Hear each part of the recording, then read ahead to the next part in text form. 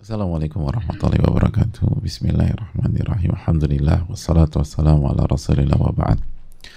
Allahumma inna nas'aluka ilman nafi'a wa na'udzubika min ilmin la yanfa'. Hadirin Allah muliakan, alhamdulillah kita bersyukur kepada Allah Subhanahu wa taala dan segala puji hanya milik Allah. Rasa syukur ditujukan kepada Allah Subhanahu wa taala. Dan semoga kita bisa menjadi hamba-hamba yang bersyukur, karena orang yang pandai bersyukur hanya sedikit populasinya di muka bumi ini. Wa qalilun min ibadiyas syakur, kata Allah Subhanahu wa taala. Sangat sedikit hambaku yang pandai bersyukur. Sebagaimana salawat dan salam semoga senantiasa tercurahkan kepada Rasulullah alaihi salatu wassalam. Hadirin Allah muliakan, kita akan kembali bersama RiyaadushShaalihiin, kembali ke bab baru, bab tahrimul uquq wa qati'ati rahim. Bab memutuskan, bab durhaka kepada orang tua dan memutuskan tali silaturahim. Dan pada pertemuan sebelumnya kita telah masuk ke dalil yang pertama, yaitu surat Muhammad ayat 22-23. Ketika Allah berfirman, fahal asaitum in tawallaitum an tufsidu fil ardi wa tuqatti'u arhamakum. Apakah kalian mengira jika kalian berpaling dari iman, dari ketaatan, dari syariat Allah Subhanahu wa taala, lalu kalian melakukan kerusakan di muka bumi, lalu kalian memutuskan hubungan keluarga, durhaka sama orang tua, lalu memutuskan silaturahim gitu loh. Kelanjutannya apa? Ulaika alladzina la'anahumullah. Apa ancaman Allah Subhanahu wa taala, hadirin? Mereka adalah orang yang Allah laknat. Fa asammahum wa a'ma absarahum. Allah akan tulikan dan Allah akan butakan. Hadirin Allah muliakan, butakan penglihatan mereka. Pada pertemuan yang lalu kita sudah jelaskan, ini tentang ayat ini menjelaskan tentang perintah berbuat baik dan memperbaiki kehidupan di atas muka bumi. Sebagaimana ayat ini juga menjelaskan tentang perintah untuk birrul walidain dan silaturahim. Dan pendalilannya secara mafhum, secara tidak langsung kita bisa pahami seperti itu. Nah kalau ada orang yang merusak bumi atau melakukan kerusakan di muka bumi, nggak taat sama Allah, dan secara khusus durhaka sama orang tua, secara khusus memutuskan tali silaturahim, apa sih ancamannya dari Allah Subhanahu wa taala? Nah, dalam ayat ini hadirin, Allah menyebutkan ada 3 ancaman. Bayangkan 3 ancaman. Jadi ternyata ini bukan hanya dosa besar. Ancaman yang pertama, ulaika alladzina la'anahumullah. Mereka adalah orang yang dilaknat oleh Allah. Nah, ini. Dan ini menunjukkan confirm mereka kena dosa besar. Karena salah satu definisi dosa besar, atau salah satu unsur yang harus ada di dosa besar, itu dosa membuat dilaknat sama Allah. Dosa yang membuat pelakunya dilaknat sama Allah. Nah, ini ayat ini pelakunya dilaknat sama Allah. Dan apa maksud dilaknat apa yang dimaksud dilaknat, hadirin sekalian? Kalau dengar kata dilaknat tuh apa sih arti dilaknat? Nah, apa coba? Kalau kita suka dengar tuh di masyarakat, ini orang terlaknat tuh, masya Allah, orang terlaknat. Apa tuh artinya terlaknat? Nah, laknat itu dijauhkan dari rahmat Allah dan didekatkan ke murka Allah. Itu laknat. Dijauhkan dari kasih sayang Allah. Jadi dijauhkan dari kasih sayang, dijauhkan dari rahmat Allah. Jadi orang yang durhaka sama orang tua, orang yang memutuskan tali silaturahim, itu hidupnya jauh dari rahmat Allah, jauh dari kasih sayang Allah, dan lebih dekat pada murka Allah Subhanahu wa taala. Na'udzubillah. Na'udzubillah, teman, na'udzubillah.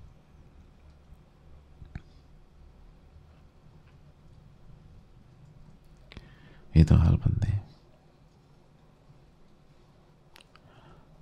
jauh dari rahmat Allah dan jauh dari kasih sayang Allah. Jadi hidupnya tuh dekat sama dimurkai. Cukup enggak? Fa'asammahum, maka Allah akan tulikan pendengarannya.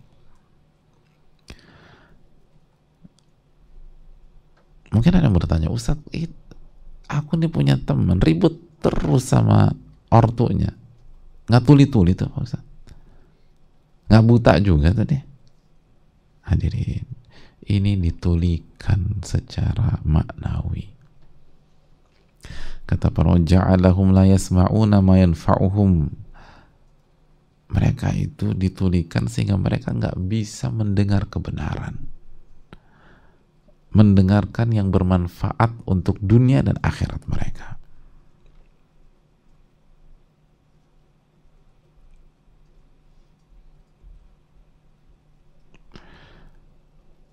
Jadi kata para ulama, ini ditulikan atau mereka tidak bisa mendengar pendengaran sama'al qabul. Nah, itu. Mereka tidak punya kemampuan mendengar yang membuat orang tuh menerima.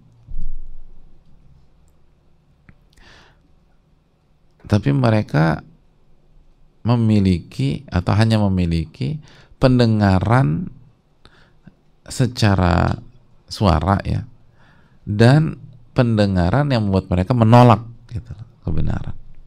Mereka mau terima kebenaran, dengar, tapi tetap aja alasan inilah, alasan itulah, ngejawab lah, ngamuk lah gitu.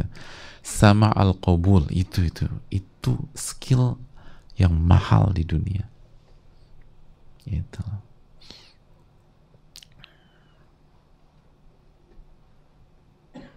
Itu. Nah itu pakar sound system sehebat apapun nggak punya itu. Kita suka punya kendala. Gimana jamaah bisa dengar nggak? Bisa gitu loh. Nah, gimana caranya bisa dengar dan menerima? Ah itu susah tuh. Coba kita tanya orang sound kita. Gimana? Nas, ada perangkat gitu. Jadi kalau kita berdakwah itu orang yang dengar langsung nerima. Gimana? Mungkin kalau ada tuh ganti nih yang kayak gini-gini nih. Gitu. Orang tuh denger rima gitu. Ini semahal apapun peralatan kita, belum tentu orang dengar langsung terima. Ada orang dengar ngejawab, dengar nyeretuk, nggak gitu-gitu amat kali gitu loh. Padahal harga sound systemnya udah ratusan juta. Nah ini yang paling mahal itu mendengar, menerima. Nah itu yang dihilangkan sama Allah kalau kita durhaka sama orang tua. Na'udzubillah. Kalau kita memutuskan tali silaturahim. Lalu yang ketiga, belum selesai yang ketiga, wa'ama absarahum, dan Allah butakan penglihatan mereka sehingga mereka nggak bisa melihat ayat-ayat Allah, sehingga mereka nggak bisa melihat hikmah, sehingga mereka nggak bisa melihat ibrah.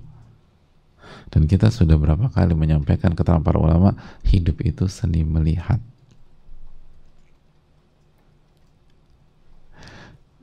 Kemampuan kita melihat itu dalam tanda kutip, kemampuan melihat kejadian atau masalah atau ujian itu menentukan suasana hati kita. Nah mereka, orang-orang yang durhaka sama orang tua, orang-orang yang memutuskan tali silaturahim, itu kemampuan itu dihilangkan sama Allah. Na'udzubillah. Na'udzubillah. Dan termasuk orang-orang yang melakukan kerusakan di muka bumi. Nah dikasih kemampuan itu. Mungkin dia lihat ayat Quran tapi nggak bisa ambil pelajaran. Dia lihat pertolongan Allah di depan matanya, nggak bisa dia ambil pelajaran. Na'udzubillah.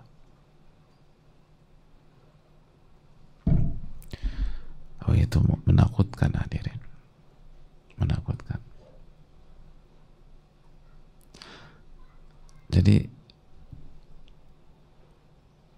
sekaligus dapat 3 paket ancaman, bukan paket hadiah, paket ancaman. Dilaknat, ditulikan, dan dibutakan. Allahu Akbar. Dilaknat, ditulikan, dan dibutakan.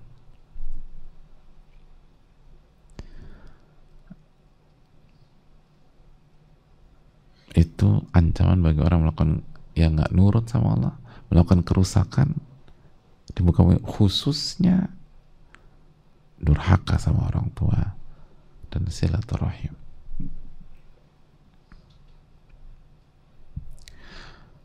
Ini yang bisa kita sampaikan pada kesempatan kali ini, dan insya Allah kita lanjutkan di pertemuan yang akan datang.